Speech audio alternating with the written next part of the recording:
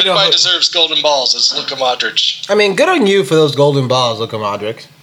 And welcome to the Down in Front Podcast, the official podcast of downinfrontpodcast.com. My name is Warren. I will be your host this beautiful, beautiful midday Sunday.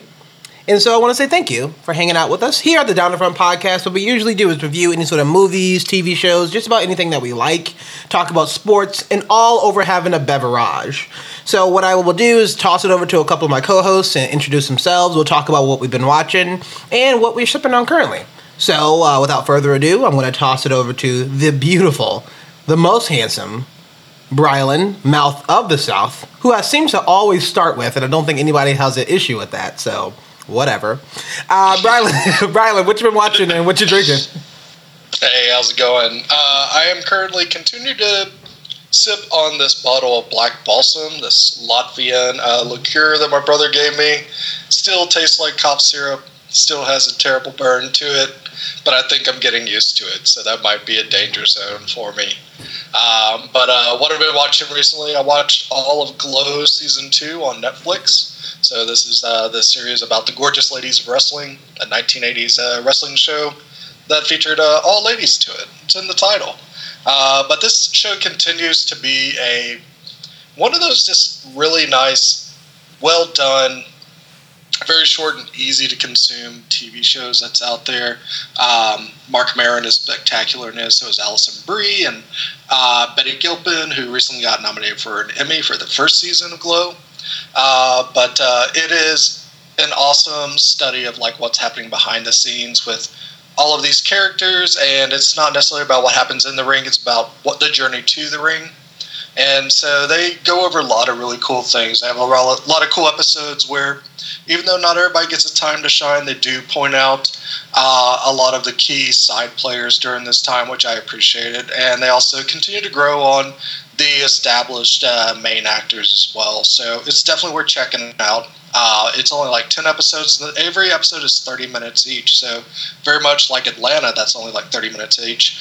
They're able to compact a lot of good character development and story into every 30 minutes that they get. So definitely check it out. Nice. And that's Glow on Season 2 on Netflix. I think that's one of the ones that's been on my list with all these other great shows that's coming out. Also with a lot of shows that's been nominated for Emmys and things like that. I definitely want to watch that. I'm just trying to, always trying to find the time, which is a bummer.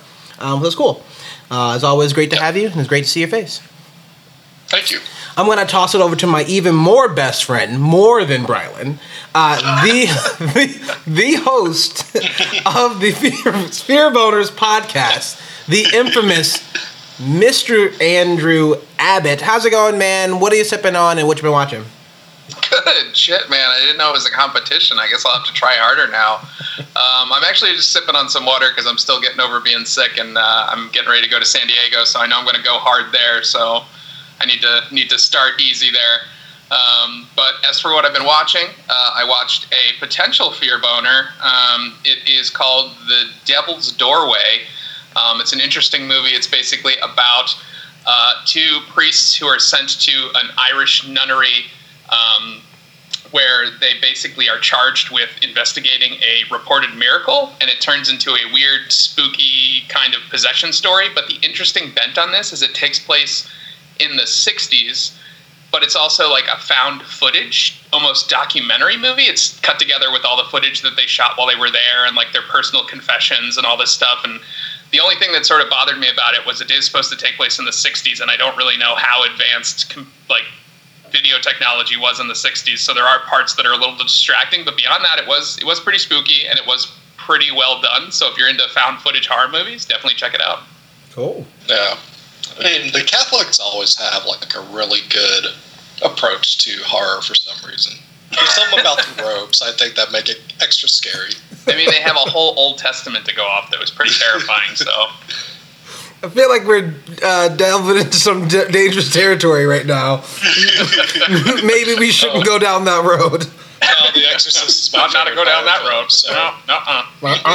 Nope. Well, it's always great to have you. I'm excited to kind of definitely hear more of these fear boners as well. Definitely, especially it's one of our more popular sort of episodes that do come out. So thanks for that. And I'm Warren. I will be your host for today. Right now, I am currently sipping on a Tecate. I don't know. Found it in my fridge and I forgot I had it a couple days ago. So there you go. That'd be $12. Right? In inspiring of the World Cup. I don't know where that comes from. But what I've been watching, I didn't get really a chance to watch any other new shows. I am waiting for Insecure Season 3 to come back, which is on August 12th. So I'm super excited to not only watch that, but re-up my HBO Now subscription because I canceled it. So that's kind of a bummer. But so I'm excited for that to come back. I did take a look and I watched Ant-Man with my buddy. It was the first time that he saw it. And I watched... have you guys seen The Equalizer? Because The Equalizer 2 is coming out soon. I have not seen the first Equalizer. Yeah, I want to. I love Denzel Washington's action movies. It was one of my favorite TV shows as a kid. Yeah. I'll mention that, but I know these movies are totally different than what that was. I mean, it takes place in Boston. And so I thought it was pretty cool. So I'm like, oh, I actually been to like half those places. And I think he lives like kind of close to Chelsea, like right before like Revere, but like he lives in like East Boston. So a lot of the shots that they had was like right where I used to live, like next door sort of thing. So I think that was kind of cool. But the movie was actually very enjoyable. I thought it was really good. Pretty good. You know, it was kind of sort of point of like things got a little ridiculous, but still over the top, but it was still enjoyable. So I'm excited to see how they branch from that for episode Equalizer 2, because I know that's coming out probably in the next couple weeks. But it's pretty cool. It's definitely fun. So I definitely have to say, go check it out. And we rented it on, I think it's free on Xfinity Demand, but we ended up renting it through Amazon. Cool. So we are getting ready. So here we are going to review Luke Cage Season 2. And I think last time that we reviewed it, we all generally liked the first season a lot. Some of the downsides that we had from the first season was sometimes a little bit long. There was a lot of different lulls. We can even say that they can shave off like 4 or 5 episodes. I think one of the biggest things that I like to say that it should be 8 episodes because they had a villain, then they killed him off, and then there was another villain that emerged. I thought that was kind of weird.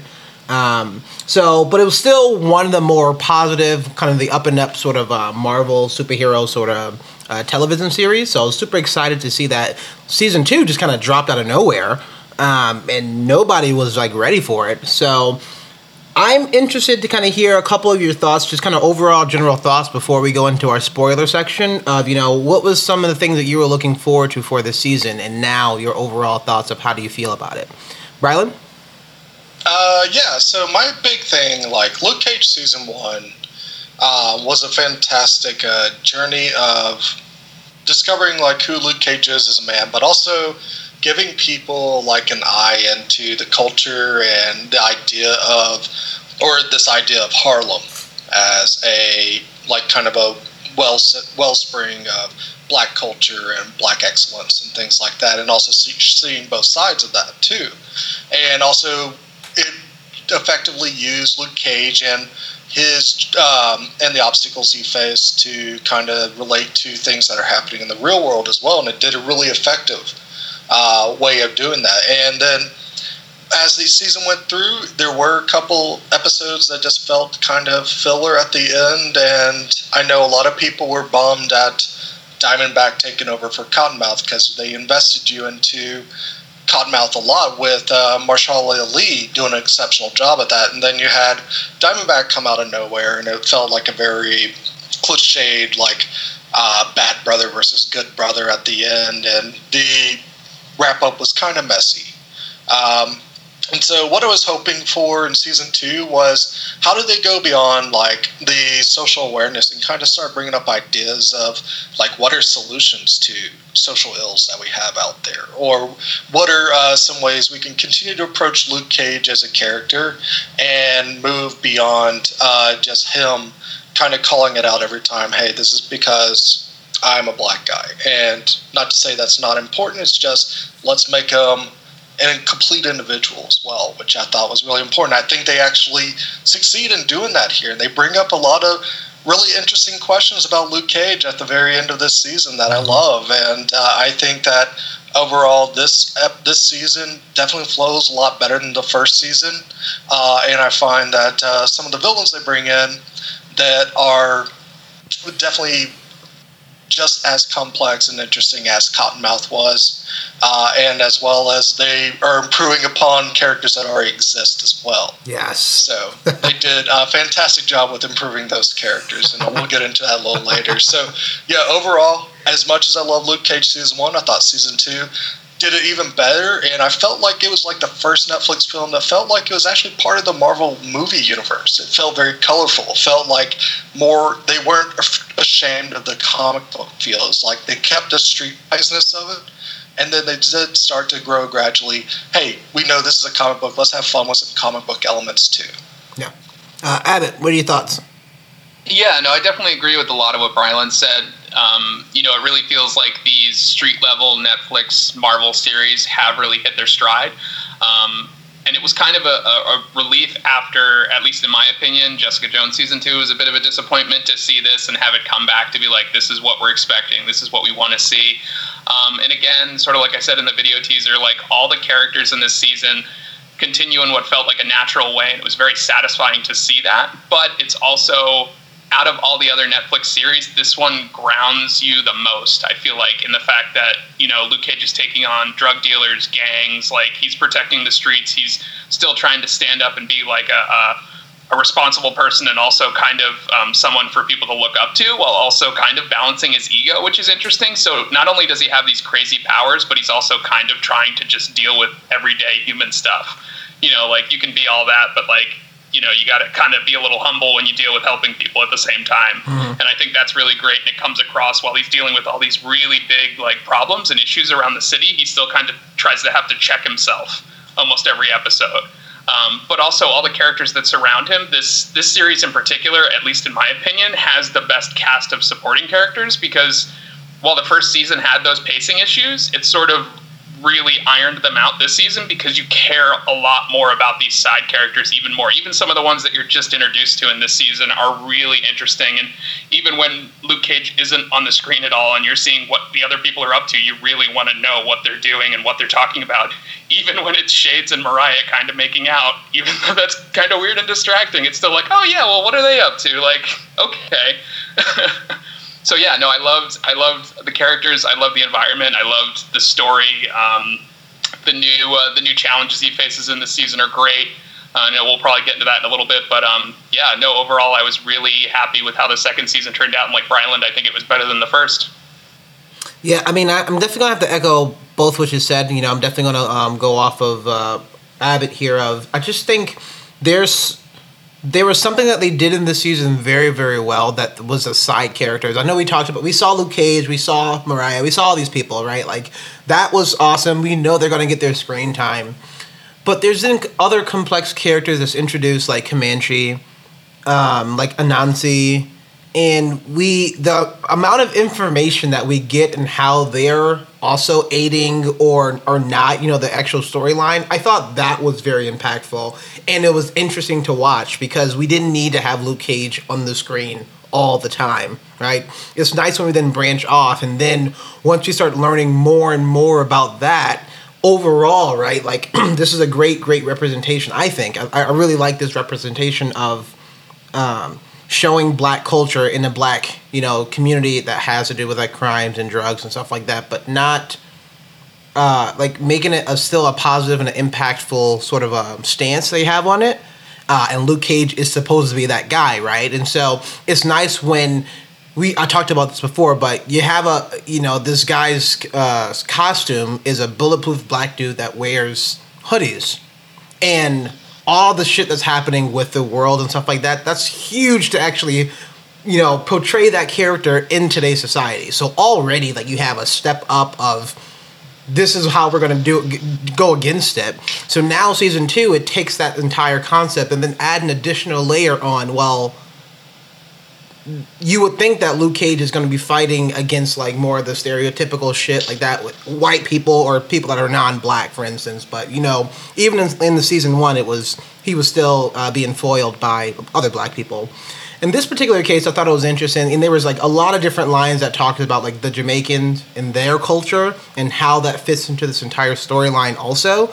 And it definitely felt like there was a creation of like tension between America and other nations that we didn't really get from season 1 because everybody I think was American.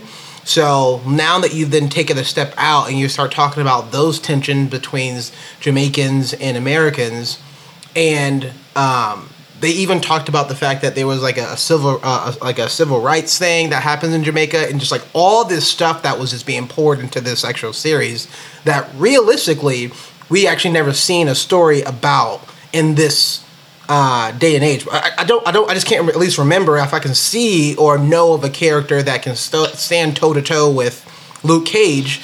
That's not something we already saw before. That looks a little bit different. He's black, but he's not like the same black looking dude that like Luke Cage is. Like he's a little bit different, but at the same time, what he's trying to do isn't inherently evil.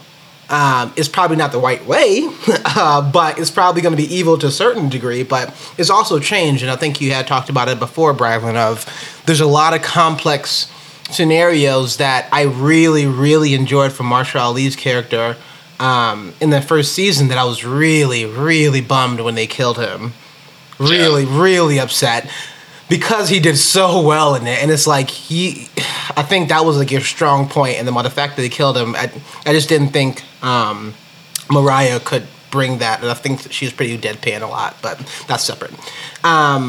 So I was kind of bummed, and then I was like, well, who are they going to introduce this season? And I really, really enjoyed, the villain that they introduced this season, because it's also not only complex, but it's all over the place, and it's super crazy, and it ties down to religion, and it ties down, tradition, and it ties down to a lot of different things, and I just really enjoyed kind of watching that element of it.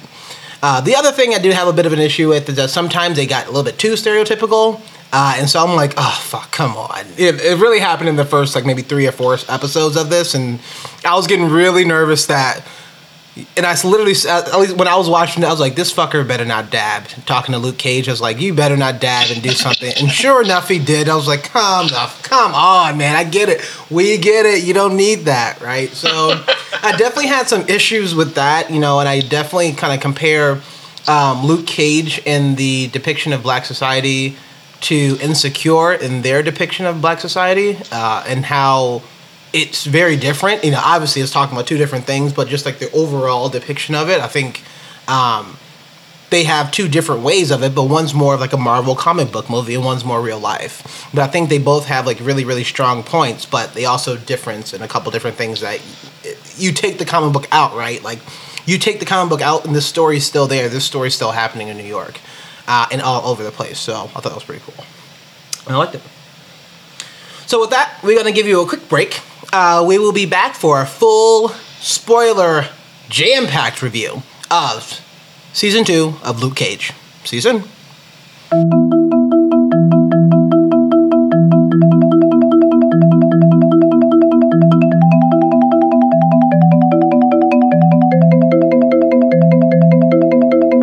We are back, and we are the Down in Front podcast. We are reviewing Season 2 of Luke Cage of entirety. We are in a spoiler section, so if you haven't seen really, any of the first couple episodes, because it really kind of starts really interesting and then go through there, I would say stop. Definitely go watch the show. The show is pretty impactful, and definitely go check it out, and then come back and pick up where we left off. So how we're going to be talking about the entire season, we're going to break it up and talk about characters. We'll talk about the plot as we normally do. And then, we'll talk about something a little bit different. We talk about our favorite moment of Season 2 and what hopes that we're looking for Season 3 before we talk about our conclusion. So, as always, I'm going to start with my favorite. Brylan, tell me some more about some of the characters, some pros and cons you had about the characters in Luke Cage Season 2. So I'll start with the man himself, Mike Colter, Luke Cage. He continues to be the embodiment of Luke Cage. He takes what he did in the first season and builds upon it really well here. I like that we get to see that he's past the reluctant hero, and he's kind of doing what he can at a very rational level. that he thinks is a rational level to actually thwart any issues when it comes to drugs or gun running in Harlem. And he knows that he can't wipe it all out in one day. He tries to make it a better place best he can, trying to live true to Pop's word. And it's really cool to see like his journey through here, because he's definitely he's a guy that has a lot of convictions of, like, he has this nobility about him that he never wants to have corrupted or anything. But we start to see that what his mission starts to affect the people in his life, like his relationship with Claire. That's a big thing that since he feels like he needs to be a certain type of person to actually get this job accomplished, it runs into a lot of conflict with Claire as well, them wanting to be a couple. And we gotta see, like, when does he have to, it becomes an issue, like when does the whole idea of a man listening to their woman, or just saying use gut instinct over rational thought. It's a really cool journey that they take him on. And they find that, and we find at the end that he has a lot of people that give him different ideas of like how to help, and are all of them trustworthy, or all of them actually giving the best advice. And ultimately the advice is whatever Luke Cage thinks is best. And that stubbornness he has, he's kind of builds his own world around that. And we find that world ultimately leads up to him running Harlem Paradise, which is just like, wow. So who is Luke Cage at the end of this season? Do you think he's evil now? I don't think he's evil. I think he's putting himself in a position to deal with the underbelly of Harlem to keep the rest of Harlem safe. And he's going to be the one that puts that on his shoulders. Mm-hmm. And so we have a lot of really cool people that he actually plays off of. I mean, if we look at this cast, it's a side cast. Pop's crew is still awesome. Bobby Fish and DW. DW is great comic relief at the beginning of the season, and at the same time, you don't see it. It's not really spelled out until the end, but I mean, he has this like app. It's like the Luke Cage app, or let's go find Harlem's hero and check in on him. And there is some coordinates to it, but I think they have a lot of fun. I think that's one of the nice things I like about this season is it's not as super serious as the previous season. They do have a lot of fun with it. I hated that character. I absolutely hated that character because it was so inconsistent what he was trying to do, and I felt like they literally injected him just to break tension. And then at the end, he turns around and was like, "No, you gotta go." What? You didn't give a shit about Pop this entire time. What? Oh, yeah, I just... To me, it makes sense. Never liked that character. He was definitely being opportunist, and he's like, yeah, let's make these T-shirts. Let's sell these tapes to make money for Pop's store so we can keep it and own it. Yeah, but I guess the issue... At the end, it's like, hey, Luke, you're wanting to deal with all these bad guys now, and you're still, like, you're using Pop Center as a place to plan out to fight these bad guys. I'm just here selling T-shirts. And then it becomes a matter of, like, we got to keep this switch one. We can't go one way or another, good guy or a bad guy. And I think it makes sense. Yeah, I mean, he was leading up to. Yeah, I guess so. But you can also see that he was like out, like he was kind of partying. He was not doing anything to help Luke at any point in time at all. In any circumstances, he never aided Luke Cage. He only did it for himself. He only honestly did it to get the monetary value of it. So there was nothing noble about this character. There's nothing to say that, I'm going to step up and help you. Like, I think that's what was missing from this dude's character, because he was just there for comic relief and to score money off of Luke. And he literally was using Luke for that reason. But to the point where it's like, well, then why are you even there? I just felt like it was weird shift at the end when he was talking about, like, this must be, what's it, Switzerland, I think he said? Yeah, this is Switzerland, like, all this sorts of shit. And I'm like, I didn't see you do anything for these first 12, 13 episodes. What you mean you're going to take a stand now? Like, no. I don't think that's, if it was switched around, right? if it wasn't DW, and if it was Bobby Fish? Yeah, if it was Bobby Fish, yes. I think that should have come from him. I think that all that other stuff, when Luke Cage finally decides to, I'm going to have to take a step out of the gray area a little bit, right? And I have to get my hands a little bit dirty to kind of figure out what I want. At that point, that's when Bobby Fish would be like, hey, man, like, he was there the entire time. He was with Pop. He gets that sort of dynamic, and he gets those ideals. And I think that speech should have came from him, not DW, who didn't give a shit this entire time. I just felt that was, like, not earned at all, but I hear what you mean. I mean, I think DW was, corny and cheesy side character, but I don't see where it shows he didn't care. He never said, Luke, you should go get these bad guys, or try to set up a situation where Luke would have to actually make something happen.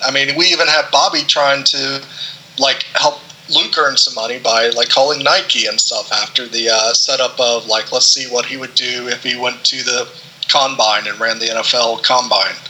Yeah, but that's for paying the rent and paying the bills. DW making all this money selling Luke. That was for buying Pops. He didn't put any of that money, though. They were still struggling. There was no money going into that. At least it wasn't I didn't think it was explicitly stated that money is going into Pops. But then even eventually when Luke turns and he tells the guy, he's like, if you want me to save you, you're going to pay me, to that one dude. The Hero for Hire episode, when he's at the guy's party and he tries to shoot him, and then they try to get him, then he's like, well, if I'm going to save you, now you're paying me double. Yeah. And it's like, oh shit. So that's where I feel like the turn in the season was that's when he's kind of okay, now I kind of have to play by these rules that I've been avoiding the whole time. And you talking about Piranha? Yes. Yeah. Yeah. Okay. Yeah. Okay, that's it then. But please proceed, Brylin. Yeah. And so, as far as other side characters that I loved, Reggie Cathy as Luke's dad. He was phenomenal in this season. Last season we see him as this preacher that was very selfish with his family and everything, probably spousal abuse, didn't care about either Luke's mom or Diamondback's mom, and we end up the reason why he comes to Harlem and starts preaching is, hey, I'm seeking forgiveness from Luke. And I know I have to earn that, and I'm going to continue to be a good preacher. And I'm here and ready for you when you need me to. And I thought that was just a very, very powerful statement to have throughout the series.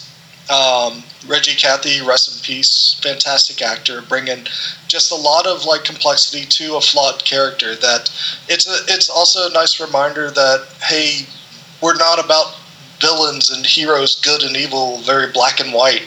There's a lot of gray area and very complex characters here. So even someone like his character can see a better side and want to be a better person, even if it's late in his life and everything, to say can I have your forgiveness from Luke? And even though I don't remember if Luke actually fully forgives him or not, but they do reach an understanding at some point. And even his talk with Claire about you should be with him for those moments where he can't decide for himself. I think that was a very powerful message as well, and that the matters of the heart are usually attended best by the heart, and the matters of the head are attended to best by the head, which leads to another really cool side character, Danny Rand. They brought him back for one episode, and they knocked Danny Rand out of the park.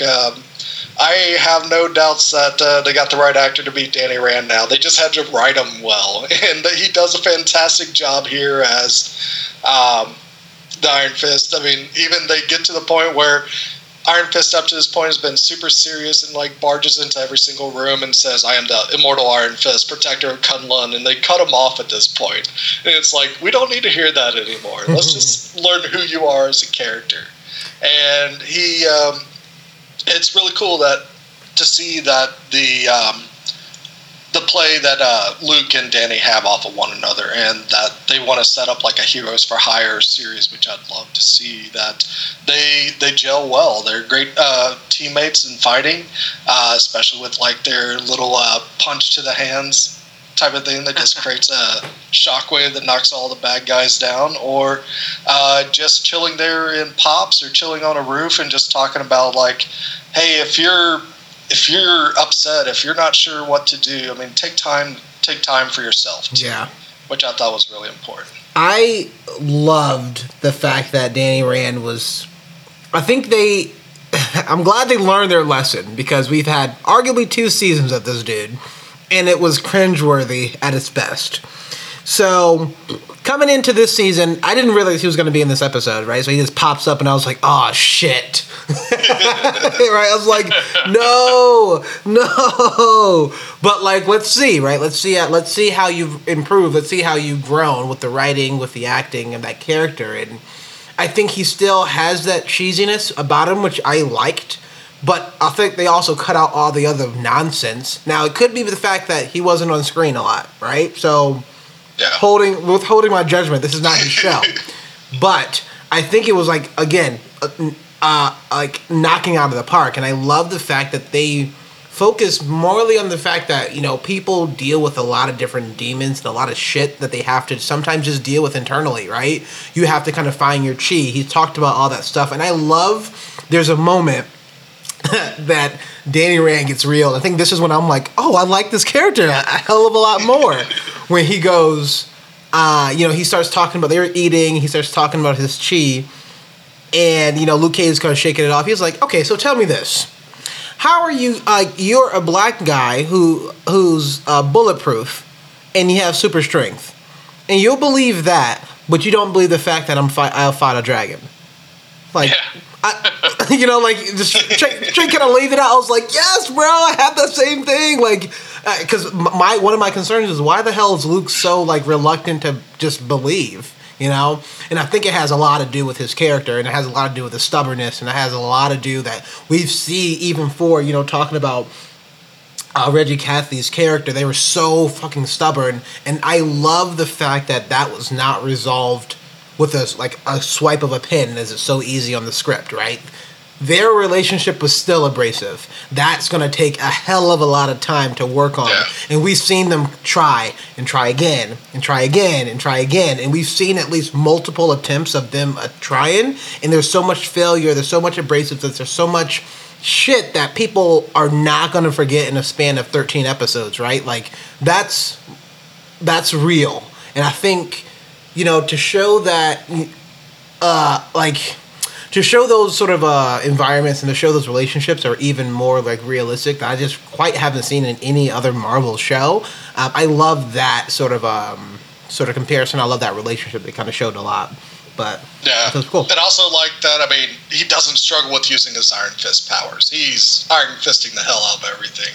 And it's awesome to see that happen, too. I still want both of his hands to glow. I think they showed it and they teased it in Iron Fist, or was it the Defenders? I think it was the Defenders. They showed like the old footage of the old Iron Fist with both hands. With both hands. Yeah. So it's nice because I'm glad he still had one fist that was glowing, because you know that he still has progression and he can still learn from stuff. So I'm glad they kind of at least kind of teased us a little bit about that. Yeah, I'm excited to see where that character goes. That'd be cool. Yeah. What else you got? So as far as the villains, I think Alfre Woodard's spiral into madness as Black Mariah, it's for the most part really done really well. Alfre Woodard's a fantastic actress. She's definitely not starting as the clean-cut councilwoman at the beginning of this. You know she has dirt on her hands by this time from killing Cottonmouth. She is already a little bit gone down the deep end. But she's still denying that family history and that family lineage that she has as part of the Stokes family. And it's the thing is, the madness is not necessarily all on her. It is something where she does definitely take the charge of it, and we start to see that when she's full force running with running Harlem Paradise on her own. She put up her own paintings as well, and people are telling her to sell that painting. And for whatever reason, she's like, no, I'm not going to sell that painting to get this deal done. I'm going to keep that painting because of what it means to me. And that's something very interesting that we keep on going to is like what type of painting goes in that background at Harlem Paradise every single time. I think that when she does ultimately decide to be Mariah Stokes, when she sets a Nazi on fire and shoots him in the head just because he's screaming so much, that's definitely a great turning point for her character. And then after that, she's just like gloves are off. She's getting as ruthless as hell with everybody that she can. And for the most part, she's trusting Shades to do the right thing up until this point. And she thinks that Shades is totally devoted to her until Shades' friend Comanche comes into the scene. And this is a guy that he was in prison with for a long period of time. But it's really cool to see that with Mariah, that not only does she struggle to like maintain this councilwoman image and be a criminal mastermind, but also at the same time, her daughter Tilda comes into the scene, and that's another whole extra mess that she has to deal with. And I think it was played really well by Alfre Woodard. The other villain in question, is Bushmaster, and Bushmaster, fantastic villain. I love that it continues this whole idea of like family and history, and that his family was actually part of the Stokes business at one time, where they had a understanding between the two families. Like one would be the rum business, the other would be the gun business, and ultimately the Stokes betrayed them, and that's why he has this chip on his shoulder. He's going to get his family's rights and business back. And it's really cool to see that. One thing I really like that they did is they didn't try to play out constantly his like a typical villain like backstory with all these nuances and everything. It was just a matter of he's Jamaican. There's voodoo witchcraft involved with some of the things he does, especially with Nightshade, that it has healing capabilities, but also can lead you to madness. But also, it's something where the reason why he's tough is they casually say, you know what, they were given vaccines as kids, and the British government was giving experimental vaccines, and there was one where a bunch of kids died except for him. Mm-hmm. That's it. And I thought that was done really well. But he opens up the door to a whole other part of the black culture that is in New York. And so you have these Yardies of Brooklyn versus the people in Harlem, and just to see the juxtaposition, how they run things versus how things are run in Harlem. Harlem was about this portraying excellence, very colorful, and having a big building where you run everything, whereas in Brooklyn it's all about the kitchen. It's like basically the place where you run. It's small, it's cozy, it's family, very family oriented, and it's definitely interesting to see that juxtaposition within those cultures that's clashing as well. I love the fact that when we had talked about in, Luke Cage was trying out, and they had like that, all the ESPN people there, and one of the guys goes like, oh yeah, he ran this time in the 40, and it was like, oh, that could be faster than Usain Bolt. And so that one line comes back, and he like Luke Cage like interrogating. He's kind of asking some questions while he was like in the Jamaican neighborhood, and he was like, I heard you're faster than Usain Bolt. No, he was like, no, I didn't say that. He was like, yeah, okay, yeah, okay. I thought that's that was one good. of my favorite running jokes, because it just gets funnier and funnier every moment because of Luke's reaction every single time someone brings it up, and then when Bushmaster brings it up, he's just like, oh, come on, guys. I thought that was absolutely great. I'm really glad that that was something that, it's a joke on the surface, right?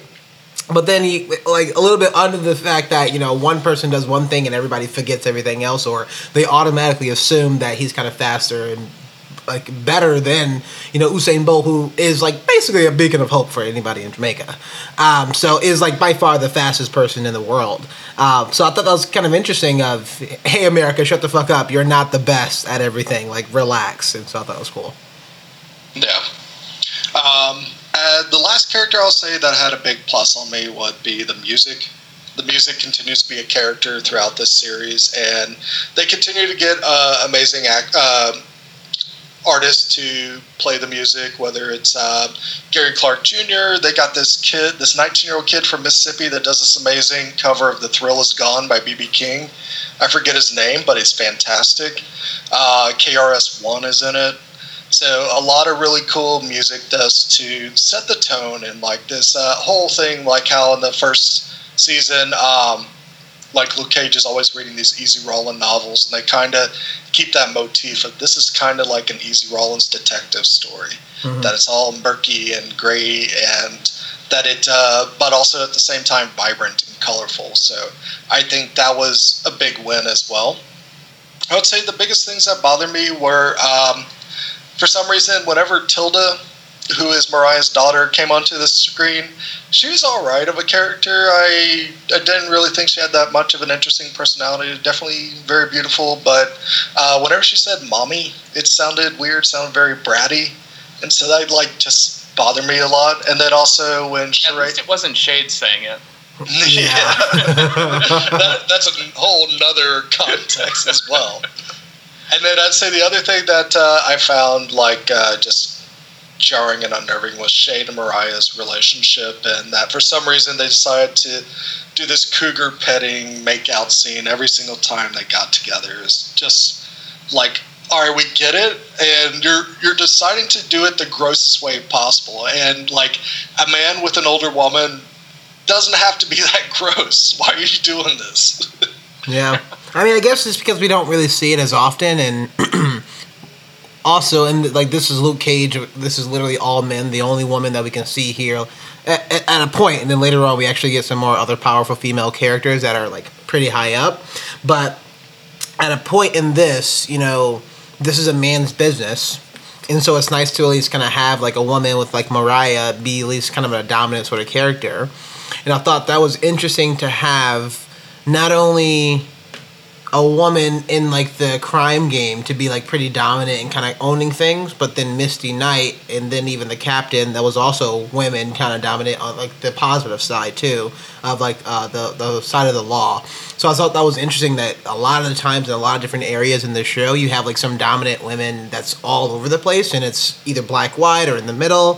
So that was pretty cool, but I think it could have been more implied and not actual literal, and they also could just cut it out because I don't think we needed that much. We're good.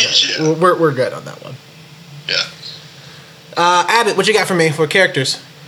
Yeah, totally. I could echo some of the things Brylan said. Just to start, Danny Rand right off the bat, he was more appealing in that one episode than he was in Defenders, especially more so than he was in the first season of Iron Fist. So if that's sort of the vibe they're going for the second season of Iron Fist, please keep that rolling. The fact that they were able to fit in both teases for, yes, Heroes for Hire with them two in that one episode, but also Daughters of the Dragon, that Misty Knight gets her arm. But even before that, she still has the one-armed fight scene in the bar with Colleen Wing, and you're just like, damn, this could be its own show. They have such good chemistry. I really enjoyed that. I really enjoyed kind of, like you were just saying, Warren, the badass girl power element where it's all these women in these powerful roles kind of also supporting the story and doing their thing. Like, there's this whole thing that we were talking about where Luke Cage is sort of towing the line, getting tempted to the dark side over the course of the entire episode, and Misty Knight deals with that at the same time. Like, she almost plants evidence to, like, get that one guy, and then she comes around, she admits her mistakes, and then she kind of comes back around and almost acts as the angel on Luke's shoulder. She's sort of doing the same thing, being like, no, you can't do it this way. And then they have that hard moment at the end of the season where she's sort of like turned away. And it's like, it feels so, it's like so uncomfortable, like being in that room with them and like having to deal with that moment. But there were other things like, again, also the relationship between Luke and his father. Like, it starts really rough and it sort of develops into this thing that you really sort of enjoy seeing evolve throughout the season. But as I was thinking about it, as you guys were talking about it, for me at least, Jessica Jones season 2, one of the things that really distracted me from that and sort of made me not like it as much was the weird, tenuous relationship she had with her mom in that season. And they sort of echo each other in a way, but I feel like the big thing is that they tried to cram so much into one season for Jessica Jones. Meanwhile, Luke Cage has sort of pulled this out and sort of more eloquently fit it into 2 seasons, which is probably what a story like that deserves. So that's why it works so much better for me with this season and these characters. Additionally, Shades, I forgot how much I loved him in the first season and how badass of a bad guy he really is, and how interesting of a character as he is, and he develops even more so in this season, which is really great because you kind of get this whole introduction to Comanche and how deep their relationship really goes. And that was sort of spoiled for me at one point in a conversation I had with Maddox, but it still sort of came off in a way where it was like really genuine and sort of hard to see at the same time when Comanche sort of finally confesses his love to him, and they sort of address the fact that they did sort of have a relationship in jail, and even the point where like Mariah pokes fun at him saying like, oh, were you just gay for the stay? And like it's really hard to see those conversations sort of happen, and then when ultimately Shades has to kill Comanche, it's just like so heartbreaking. Yeah. And then you just see him throughout the entire season dealing with these things and his emotions, and then when he's giving his confession and he has to be all ice cold and talk about all the people he's killed, you're just like, man, like, are you acting now? Are you crying on the inside? Like, what are you feeling right now? Like, you can sort of like, he even tells Mariah she's gone too far after the thing where she sets the dude on fire in the one restaurant and kills everybody else. Mm-hmm. So like, you got to wonder where like his breaking point is going to be. And so, like, we know at the end of the season, he's also been arrested, I think, if I remember correctly. Yep. So, like, it'll be interesting to see with him if, like, maybe him and, who is it, Wilson Fisk are both in the same, maybe that's something that could potentially develop.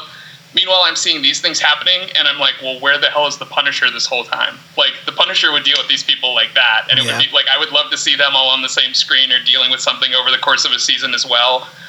So I see a lot of things really, really developing in the season, which is great. Again, like, I think these seasons are really hitting their stride. Even, like, I agree, I don't think Tilda was a super, super interesting character. She was definitely there to sort of get things moving. Obviously, they had to have some sort of outlet for Bushmaster to get his ingredients, to get his powers, but in the comics, she is a villain known as Nightshade, which you sort of see her transformation sort of becoming towards the end of the season, which could develop into like Luke Cage season 3 or another Heroes Fire or what have you. And I think that is like her whole shift, being from like the innocent daughter who knows that her mother's up to some shit, decided to like not be involved suddenly. Like, she's almost, again, like on the same arc as Luke, like kind of going from like being her own independent business owner, helping herself, to being like this crazy, like, I murdered my mom with poison person towards the end of the season. So a lot of people are transforming, a lot of stuff is happening, and it doesn't feel like it's all smushed. Yeah. Like, it doesn't feel like Spider-Man 3, for example. It doesn't feel like there's too much going on at once,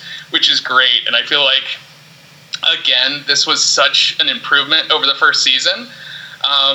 And then, to top it all off, Bushmaster was, again, like an excellent, excellent bad guy. And he was much like Killmonger in Black Panther. You get, like, the sympathetic psychopath, almost.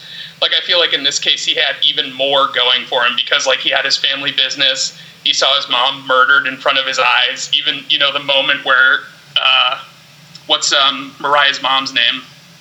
Mrs. Stokes. Yeah, she essentially says, like, oh, sorry, you were supposed to be in there too, but, they're dead and they're dead for a reason. And then it's like, if anything's going to drive you over the deep end and, like, want to give you, like, a lifelong vendetta, it's going to be someone just straight up telling you they murdered your mom. Like, so he definitely had his reasons. He went about it a little bit of the wrong way, but, you're kind of torn throughout the whole season, like, who to support, what to do. But then, they really didn't hold anything back. They pressed the envelope. There were heads on pikes. I'm all about that kind of stuff. But, I think the characters in this season were really well handled. Yeah. I still think Tilda's a bit of a troubled character just because, she definitely has a past that, when we're realized about it, that she is the product of incestuous rape, which is definitely a very dark, disturbing thing. That scene was, that was really heavy when that finally came, because you find out about it before she does, and then when Mariah's finally like, oh yeah, here, and it's just like, oh god, you can just feel like that feeling in your throat, you know, like you're almost choking up, because it's just like, oh god, yeah. But also at the same time, I feel like for some reason it's like a huge jump for her to be a fully fledged medical doctor, and then she decides to open a Bed Bath & Beyond instead.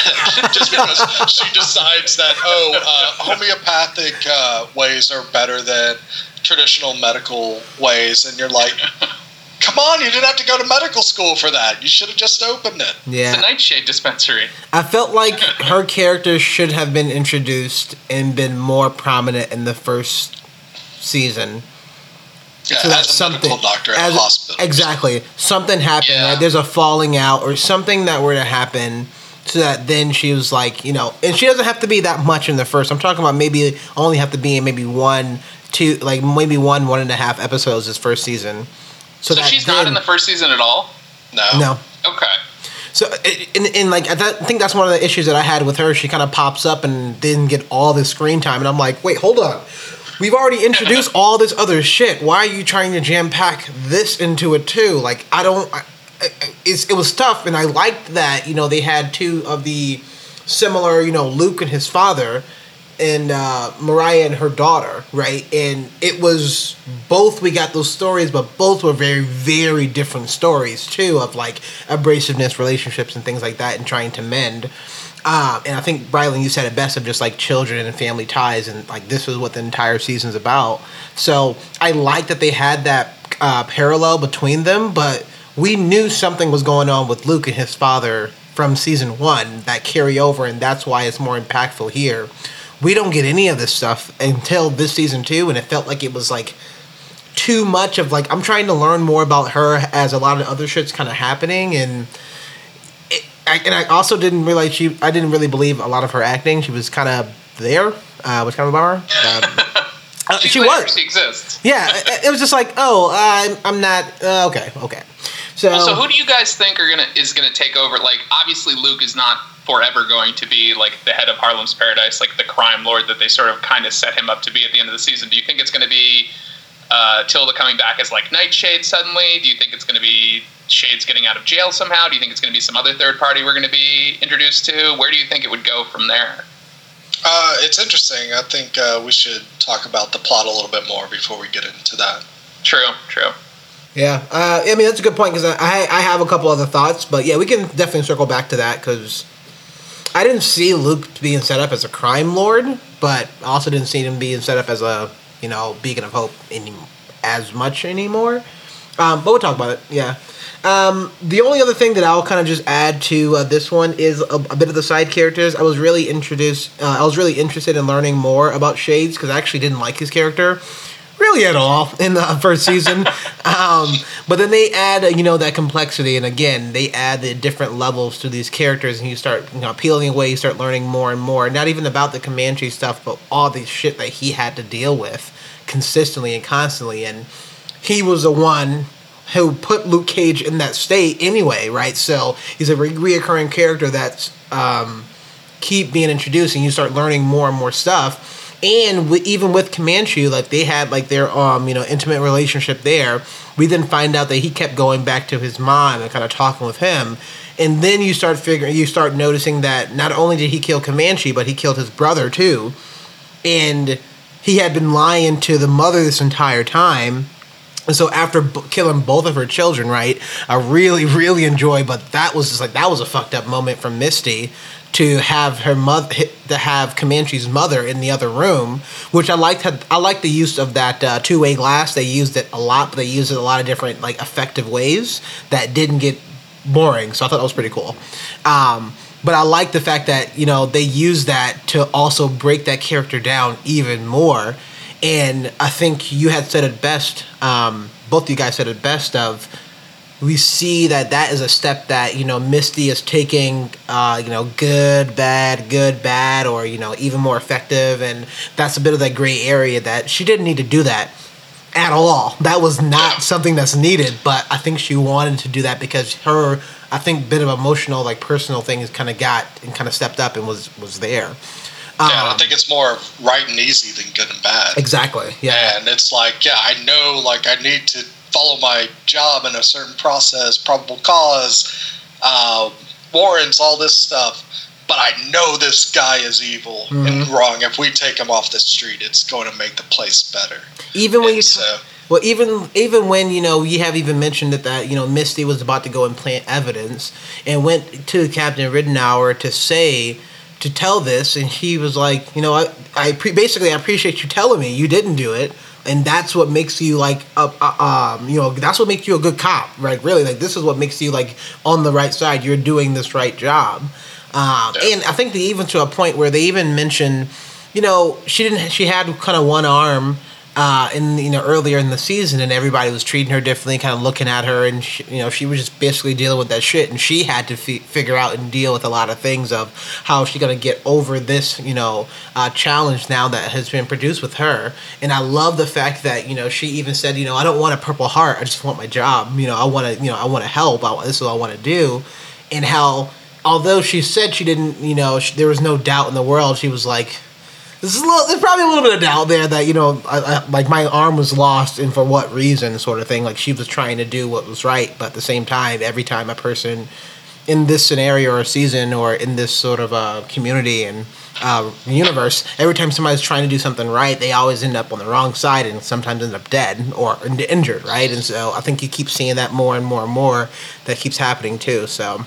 I thought that was just pretty cool. I just love like kind of being and kind of learning about these characters. And then the last one I was talking about, Anansi, I think we talked about that.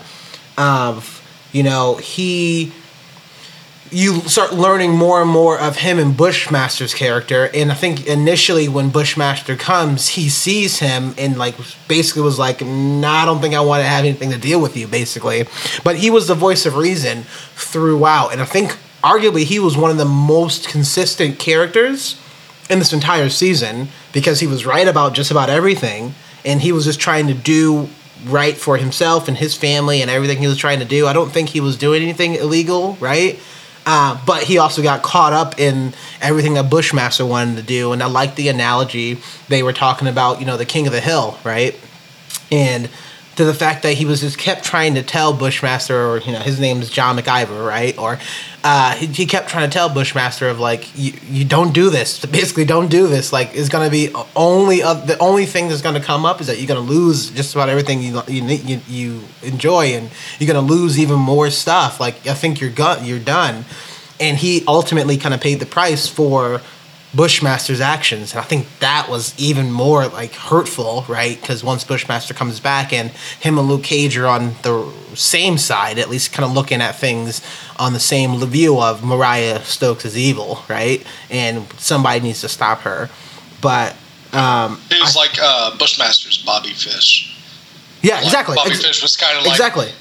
Let me just lay it out to you real. This is what you're doing wrong. This is why you're messing up to Luke.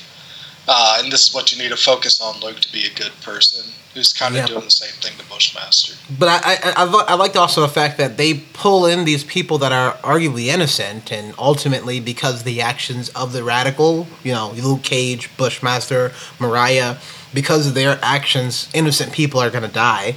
And I think that's like just an impactful thing to do. It's pretty cool.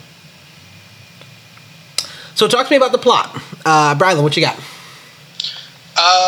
So before I dive into plot specifics, I wanted to just talk about like overall one big thing about Luke Cage and even the first season is they do use a lot of symbolism for things that are going on as well. And I think it was really well how they actually set this kind of tone and like kind of perception of how characters see themselves, and they do this with the paintings inside Harlem Paradise. So we saw with Cottonmouth, he had the classic Notorious B.I.G. Picture with him with a crown on. Mariah has this kind of like it's kind of a existentialist take on that. It's actually two faces with a crown on instead. Oh, the Basquiat painting? The Basquiat painting, yeah. And then we see Bushmaster. He brings in a picture of Marcus Garvey for his Jamaican roots, and like just saying like, hey, I just led a revolution over an oppressive regime type of thing. And then we also have at the end Luke Cage puts up a picture of Muhammad Ali. It's just like, I'm going to be the guy that does the right thing no matter what, even if it puts me in a bad place or puts me in a bad situation. He's going to find a way to win. And so I think that's really telling for all those different characters, like having those different paintings and pictures go up for them. And I think it definitely helps set the tone and the mood for every part of Harlem Paradise. And it brings up this whole thing of like Harlem Paradise itself. Does that building make people evil? Or is it more of like that building is just the center, is the heart of Harlem based on what Harlem wants to be at that time? Because we see throughout the story that, yeah, people love Luke Cage. First time he shows a moment of weakness, like when Bushmaster knocks him down and it's on the Harlem Heroes app. People are like, yo, you're whack now. You got beat. Yeah. There's someone stronger than you out there. You're not all that. And so they stop looking at him. Even though it's very superficial, it's like kind of like, what does it take to take a person down? In the first season, it was a magic bullet that was created to take Luke Cage down. That we find out that magic bullet doesn't work anymore. So now we actually have, it's more of what your standing is in the culture, in the society. That's what matters most. And it's really telling for what Luke's journey is, and also for any character's journey is throughout this season. Some of the really cool things I thought were really interesting about the plot was this is definitely a much lighter tone. They actually set up these scenarios where Piranha hires him to be there to help with a party and be like security and everything. And then when he gets there, he realizes it's not only security, it's also for photo ops, and you got to do what like anybody that's there asks you to do, or you're not going to get paid. That's kind of the deal, and it's a kind of a raw deal in Luke's eyes, and it's something where he calls in Foggy to actually help negotiate that stuff, which I really like. That's cool. And I like that Foggy walks in, he's like, "Is that Ghostface Killer?" Yep, that's Ghostface Killer. And it's and those lighthearted moments, they definitely break up kind of like the more seriousness, but they don't ignore the seriousness that in this plot. I think the whole backstory of the Stokes versus the MacGyvers is really done well. I like that we see Bushmaster taking all these very nuanced, small approaches to get to where he wants to. So when Mariah and Shades are trying to raise money to do this legitimate practice of buying a part of a business or buying a business and then using that money to start a kind of like a wellness center for people with needs and everything, it's for moms, I think, for underprivileged moms. And it's and they need to go through that, but also they find that the people that want to buy their guns, they're dropping like flies. So they like get a bag of guns back, and there's a head in it and stuff. And there's moments where one guy wants to buy their guns, but then Luke, out of fits of rage, he actually beats him almost until he's nearly dead and puts him in the hospital. It's like, this is the first time we've seen Luke go beyond that hero persona. He's just like, hey, this guy's been beating on his girlfriend and his kid. I'm not going to stand for that anymore. And he takes it a little too far that it goes beyond justice and it goes into vengeance. And that's definitely a line that Luke, once he crosses it, he's kind of taken out his own personal frustrations too, especially with his relationship with Claire.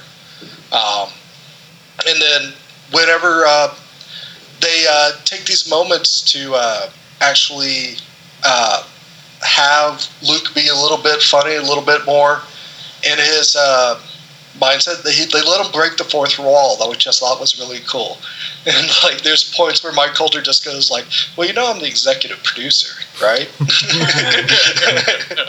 And I thought that was really done really well. I thought for any like filler episodes, like you said, they both set up the Daughters of the Dragon, and they set up Heroes for Hire very well with Danny Rand and Misty Knight, and who's Danny Rand's girlfriend? Colleen Wing. Colleen Wing. They all do a great job, and they continue to make those characters really cool. I wish that Claire and Luke's relationship was explored a bit more. It felt a little bit too abrupt that Claire left. I understand why she left at the time that she did, that she's like, you know what, I can't be here for you right now, and it's not about like that you're injured and you're just seeing me more as utility than anything and a need that you have rather than us being a couple. And until you figure that out, I don't know if I can be with you anymore. And so that's it. And then we don't see her for the rest of the season. She's mentioned probably once more, and that's it. And I think they could have at least tried to bring her in one last season. Well, wait, no, they do end the season with Sugar coming up to Luke while he's in Harlem's Paradise and saying Claire's here. Oh, right. Oh, that's right. And he doesn't go to even talk to her. He tells Sugar, go tell her I'm not here. No, he says tell her to go home. Yeah, go home. Tell her to go it's home. Even worse. Because it's like, yeah, he's like, yeah, she's not going to want to see me in this way. Yeah.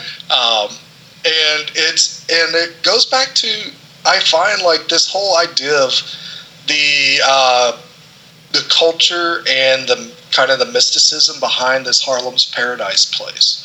They've made it very interesting, whether it's the Stokes and the MacGyvers, whether it's Cottonmouth, whether it's Mariah running it, whether it's Bushmaster that's ran it briefly. When Luke's there, you always find that whoever's at the top in that Harlem's Paradise, they're kind of like they have to either cut themselves off from anything they care about, and they have to focus on something else, which they may or may not like.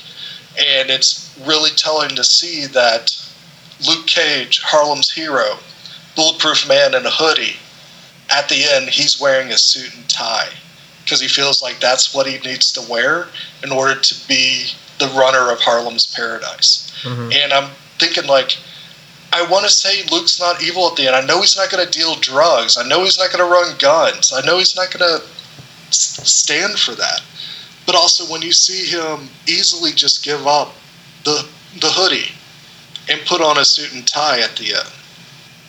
And you could say, like, well, it's professional establishment, blah, blah, blah. But, like, you know what? Luke Cage is Luke Cage. Yeah. And that hoodie is part of who Luke Cage is and how he easily casts it off and puts on a suit and tie.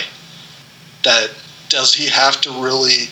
He's taken a step into a little darker place that he may lose a lot of people from.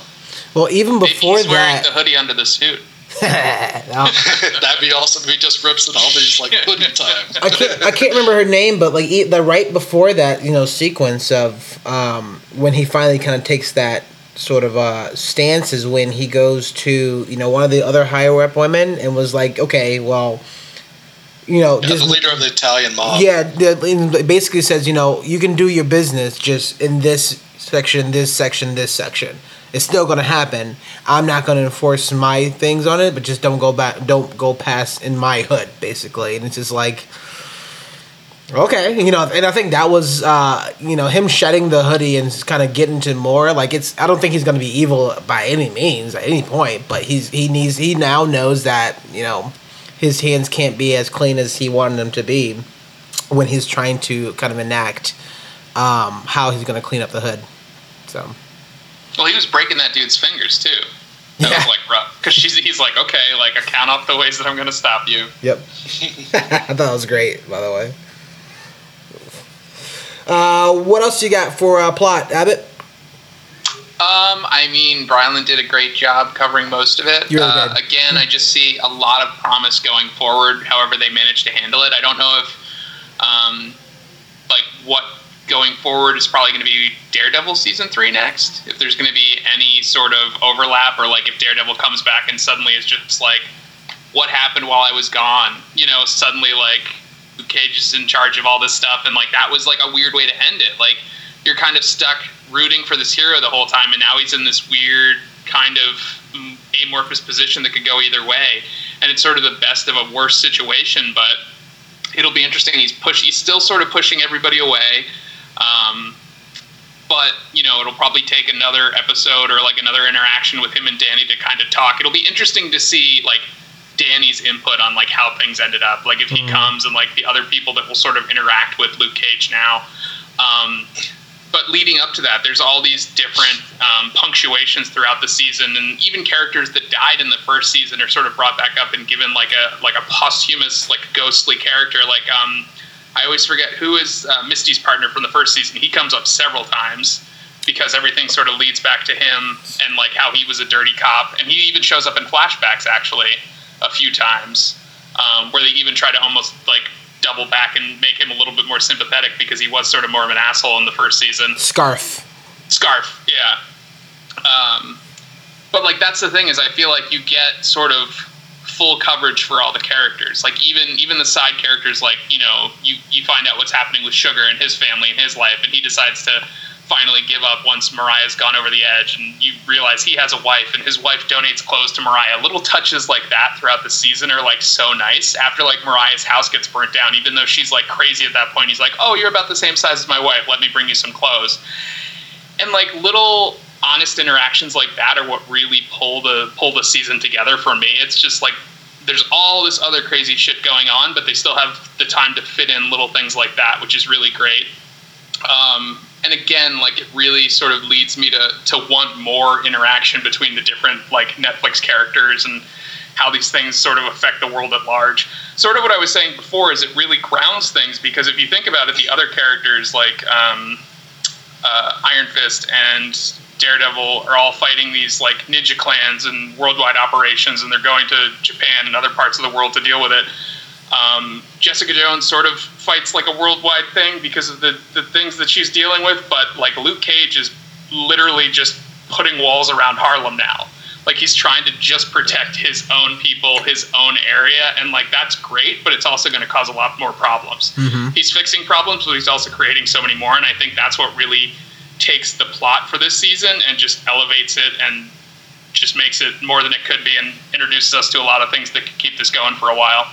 Yeah, it's also very interesting to see that in the Heroes for Hire episode that when they do visit Mariah in Harlem Paradise, and Luca says like they're not going to shoot you to Danny. He's like, oh, why? And it's like, well, you're a billionaire. Money matters to these people. Billionaire white boy. Yeah. Yep. and I think that it's really interesting that I lost my train of thought. Forget that. Another thing, though, that did stand out for me this season was that I think, again, considering the other shows, the first season of Luke Cage kind of didn't have as good of fight choreography, because he doesn't really have, he's sort of more like not a boxer, but like a sort of a street brawler kind of, like he doesn't have an established style. And this season, it felt more like it was very much well rehearsed. Like it felt a lot smoother, like especially with Bushmaster introducing capoeira. That was really dope. Yeah. But like the one fight where they're on that crazy bridge and he knocks Luke off of it, that was so cool. And like they have a bunch of other great fight scenes. There's no like stairwell fight scene or there's no hallway fight scene that you can call out like some of the other seasons, but the fighting was definitely a lot better in this season. I'm glad they also didn't try to put those stairwell or those, continuous fight sequences in here to try to say, oh, hey, we saw it happen once. Let's see if we can kind of one-up it. No. I'm glad they kind of went on and did it themselves. I'm glad they actually worked on a bit more of the choreography, because I felt like that was really bad in the first one. Like Jessica Jones also was bad too. So I'm glad they at least kind of worked on that one a little bit more. It made it a bit more believable. Also into the fact that, when Danny was kind of fighting him, I think he had mentioned this before, of his fighting style kind of changed to the point where he's actually not trying to hurt people, right? He's just trying to like just basically disable people or make it so that they don't kind of hurt anybody else. So I do like that, majority of his fighting thing was just like, okay, you're done. Okay, you're done. Okay, you're done. Yeah, that was kind of like I feel like the forehead if someone gets knocked out. that kind of stuff. Cool. That's why it's tough for them to build a choreography for characters like Luke Cage and Jessica Jones, because they're just powerhouses. So they should only need like one hit. But I feel like especially after Defenders, they have this great dynamic they can work with now. And you saw it in the Danny Rand episode where Danny's doing all the serious fighting, but Luke is literally at some point just blocking bullets. And that's great. Like, I think that's really cool. Like, he's as offensive as he can be, like having a fighting offense, he's definitely more of a defense kind of guy. I didn't think he was that offensive. My God. His moves are offensive. I think Mike Coulter's a nice guy. What are you talking about? Yeah, that's true. I would, like, out of all the actors, I would love to meet and, like, go out to lunch with Mike Coulter because I feel like he would just be fun to hang out with. I think I like Danny Rand probably because he's from Game of Thrones, so I think that would be. He was at Boston Comic-Con last year. We saw him. Was he? Baltimore Comic-Con. Sorry. Yeah, I wasn't invited. Well, you can come this year if you want. I'm busy. Sorry. Oh, okay. Screw you, Warren. No, okay, quick. See, this is why you're not my favorite. I'm sorry.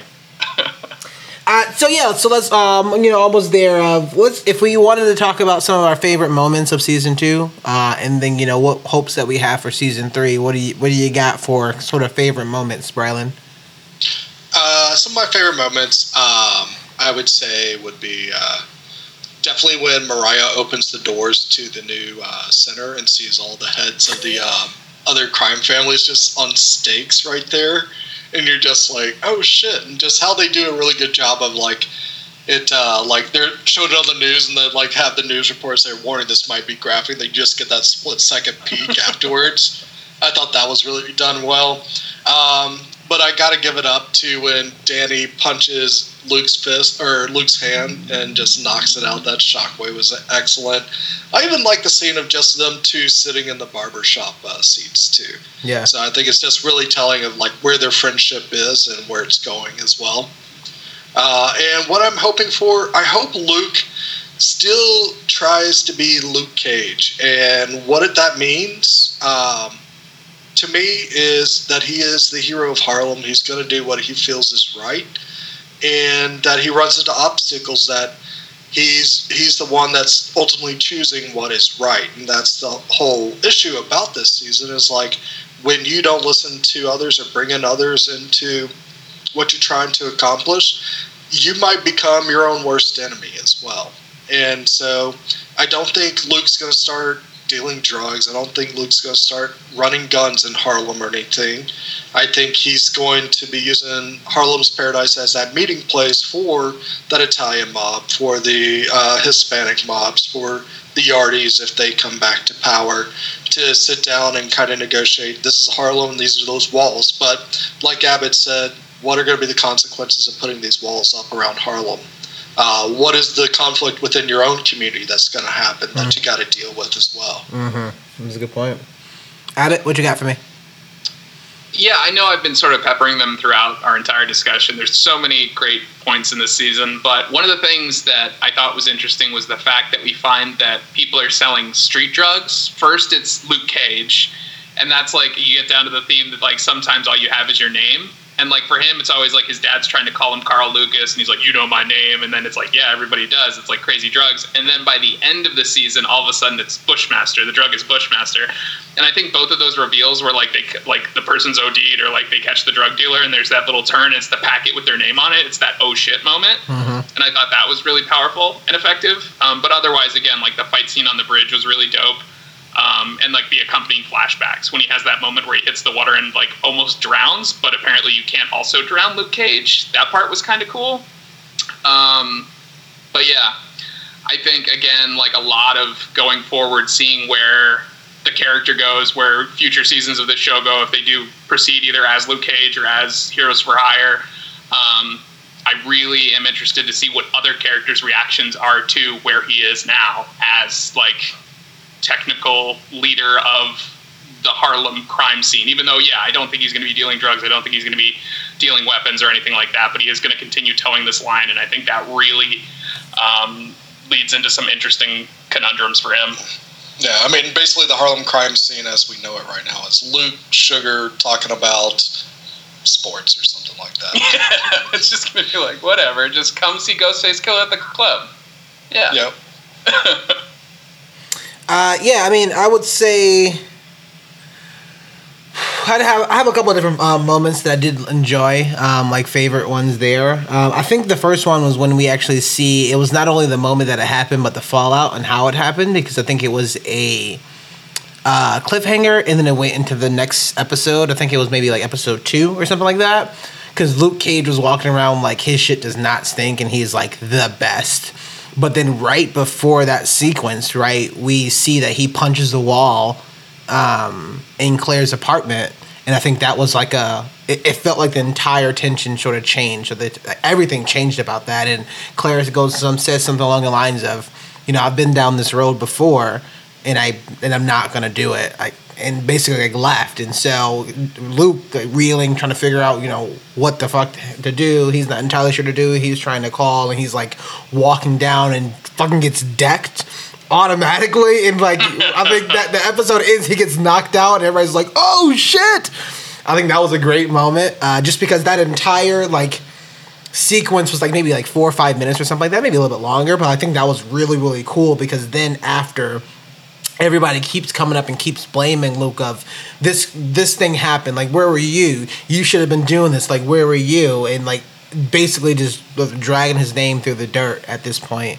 So I thought that was definitely kind of a cool component there. I liked everything about that, and I think it really kind of raises a lot of different interest levels of like, oh shit, like when you're walking around like you can't be beat and you're get knocked out, then how do you kind of recover from that?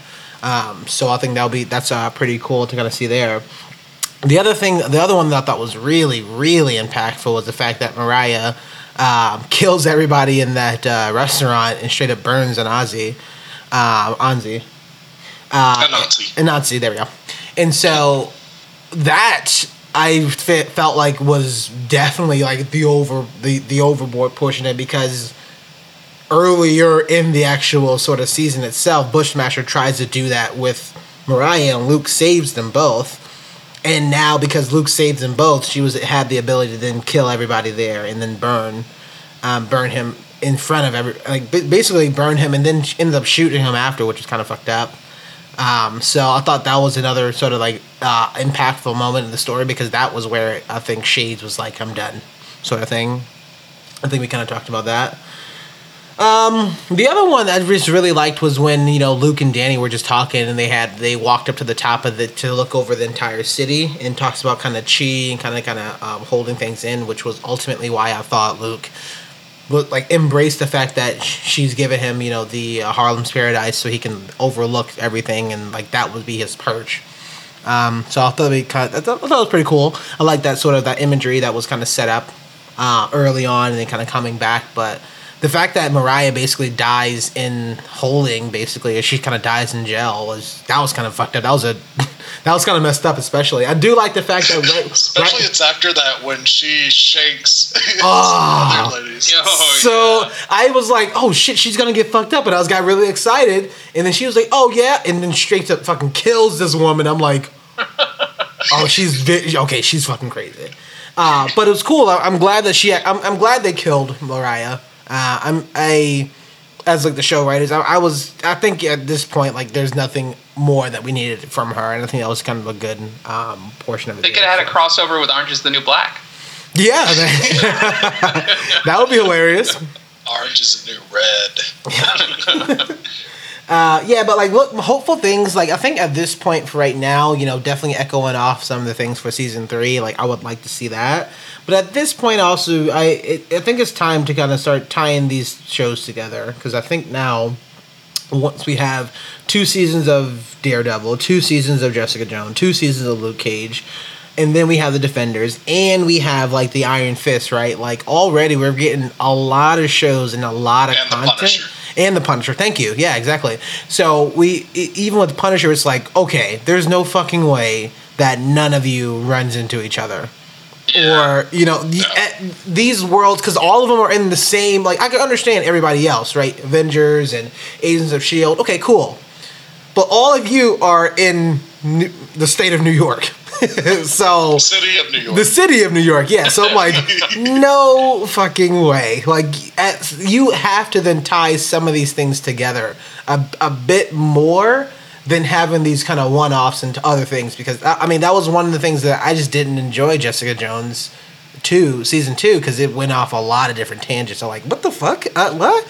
And so even sometimes with Luke Cage, they talked about Danny Rand. He was introduced, and I see that, but they're all on their different storylines and story arcs, and to the point where it's like, you can keep writing all this content, but ultimately it has to come to a crescendo sometime. And I don't know if they want to all take a break after the stuff that happens with Thanos. And, we even talked about it with Ant-Man and the Wasp, how that movie ended, which I think both of you guys have seen. So yes. Okay. Yeah. Sorry, I was like, I think they've seen that movie. Yeah. So how I think it's funny. Like Kevin Smith once said, the guy that created Clerks, big comic book guy, he said, it's weird that Daredevil defends Hell's Kitchen. Hell's Kitchen is like 3 city blocks, and Harlem is like its own city unto itself.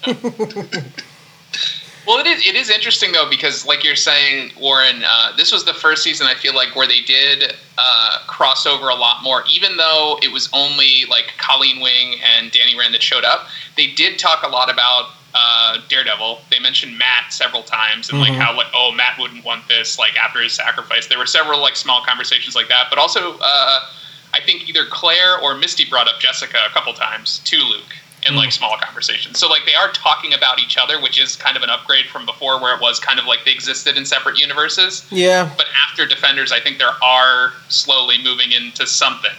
Yeah, but then they even mentioned who's the reporter now? The redhead. Yeah, you guys both say, "Oh yeah," and nobody gives your name. Oh, man. I can't think of it. So they even mentioned her, and she was directly involved with Punisher. Karen, thank you. So she was directly involved with Punisher, and so even though they're starting to drop these hints, it's like, okay, but this dude, some of the actions that the Punisher have taken is like pretty almost not global, but like tons of shit was happening, and people buildings are exploding and everything, and it's like, come on, like at some point that has to happen. So my hope for season 3, right? I think at this point you've had 2 seasons of some of these ones. I think you sort of need to build it off and have like a different series. That's overarching, Marvel superheroes or whatever you want to name it, but like starts talking about all these stories that's happened around the same time. That's kind of splicing a lot of different things in, because I think it's gonna be pretty impactful. I don't think you need to have one different villain, but if we keep having these separate storylines and story arcs, I just think it's gonna get tiring. Is these gonna happen pre-snap or post-snap? Well, now it has to happen post-snap. Yeah. So, I don't think you can have anything that comes out within the next year until after the next Thanos movie. So, if they do, it's going to be like a, huh? Why? So, I think Daredevil season 3 is early next year. Yeah, I think that's going to be technically before Infinity War 2. Yeah. Well, and that's okay, because at least the way that the Defenders ended, Matt is like off somewhere. We actually don't even know where the hell he is. So, I don't know whatever happened. Huh? Club Med. Okay. that makes sense. So, we can at least kind of we're trying to figure out what's happening there, and then during that story, they can kind of fill him in on all the other shit that's happening and how he kind of comes back. So, I think that'd be cool. But he should just come flying in on, what's the dragon's name? No, Shao Kahn. Shao Lan, the dragon. Just Daredevil comes flying in on a dragon. Oh, hey guys! It's like, sweet Christmas. You're just mixing up everything in there. Lasting thoughts that we have with Luke Cage season 2. Bradley, what you got for me? I found this season to be better than the first season of Luke Cage, which I already love, so that makes it number 2 on my Marvel Netflix series list. I think Punisher's still number 1. I think it just deals with a lot more serious overtones that speak to me as a person a lot more. But I think this is fantastic as well. And I can't wait to see what they do next. Lasting thoughts, Abbott? Yeah, no, just sort of echoing Bryland and what I've been saying the whole time. I think this season was definitely better than the first one. Onward and upward. after Jessica Jones season 2, it was sort of, I was worried a little bit because you hear more and more people talking about the hero fatigue thing. But I think we can look out for a lot bigger and better things going forward. Daredevil season 3 is hopefully going to be really great. It'll be interesting to see where they go from there, because I don't think they're going to keep stretching out these seasons with the same characters. I think they're going to start mixing and matching. I think it will potentially lead into Heroes for Hire, Daughters of the Dragon. I would love to see that. I'd love to see more street-level heroes, more Punisher, definitely. If they pull out, like, Ghost Rider, Moon Knight, people like that, I think that would be amazing. But I think they can just keep doing it. And if they keep doing it like this, it's going to be great. So if you did like Season 1 of Luke Cage, definitely check out Season 2. You think they'll even come out with Ghost Rider again, though? So Ghost Rider... the one that was on Agents of S.H.I.E.L.D. is a different one. That's like the newer Ghost Rider, but they could totally easily do like a... suddenly the original Ghost Rider's name is out of my head, but like the one that was portrayed by Nicolas... Yeah, Johnny Blaze, the Nicolas Cage Ghost Rider, could be in the Marvel Netflix universe, as not played by Nicolas Cage, obviously. They could probably get somebody much better to do it, but he could be a really great, dark, gritty, like, ground-level superhero dealing with, like, weird supernatural stuff. Because especially now that they're dealing with sort of, like, the stuff that they brought up this season with, like, the sort of voodoo stuff, like, it could be interesting. Well, they already even brought up the supernatural element in Defenders and in... Iron Fist. No, even before that, they brought it up in Daredevil. Yeah. So season 1. Yeah, true. So people I mean, it's and like, yeah. The Black Sky, is that what it is? The Black Sky, the hand. Yeah, and then it could tie into Doctor Strange because he lives on Bleecker Street. Why hasn't he showed up at all? Like, what's going on? Was it Chow just walks outside and is like, what's going on out here? Yeah, just, like, he's the only one left, so it's just like, hey, what's up? Yeah. Which, I mean, kind of, it still makes me wish that they had Cloak and Dagger on Netflix. Because Cloak and Dagger is really they are part of this group. They do kind of get into the more mystic, supernatural elements, and that's a fun show too. So definitely check it out. It'd been interesting if they kept it within the Netflix family, though. Where is Cloak and Dagger? Where can I watch that? It's on Freeform. But you can watch it on Hulu. Okay. It's ABC's version of the CW, which is tied into Hulu. Okay. Hulu. Got it. I can watch it. Yeah, so lasting thoughts. I'm not going to repeat what you guys said. Definitely enjoyed it. I liked it a lot more than the first season. I still have a bit of hesitations of some of the stereotypicalness of just showing black culture as a whole. And the fact that black culture has something to do with running a club, drugs, guns, hip hop, R&B music. So, and it's just like, I get, and I see that and I get it, and I don't usually have an issue with it, but once you're doing kind of the same things as the first season's doing, it's to the point where it's like, man, not more than just black people live in Harlem. Like, come on. Like, there's many Harlems. Yeah, there's a lot of other races that we can, and I understand why they focus so much on Luke Cage, but I thought that's what season 1 was for, and I think I was really hoping that this season broadens out a little bit and make it a bit more inclusive, because it's not just about black people. It's important, but it's not just about it. So it's okay. I liked it. I definitely enjoyed it. Season 3 opens. Luke Cage is playing Monster Hunter in his office. If that shit happens, bro, that'll be awesome. People don't even know what Monster Hunter is. Shut up, Brylan. And with that, we have been the Down in Front podcast. Thanks so much for tuning in for our full review of Luke Cage Season 2. Brylan, where can people find more of your work? You can find me not peddling cheap clothes on Twitter at Bryland, Brilund. I also post many movie reviews on my Instagram account at I am Bryland from time to time. And I am the host of the Gamescast. We're back. We're playing through Beyond Two Souls, twitch.tv/Down-in-Front-Podcast. And when you said mini movie reviews, right? Like M-I-N-I. M-I-N-I. Okay. Not many, as in I do it a lot of times. Well, I think I overheard that the other day, and I was like, does he mean mini or mini? I don't know. So I wasn't sure. Abbott, where can we find more of your work?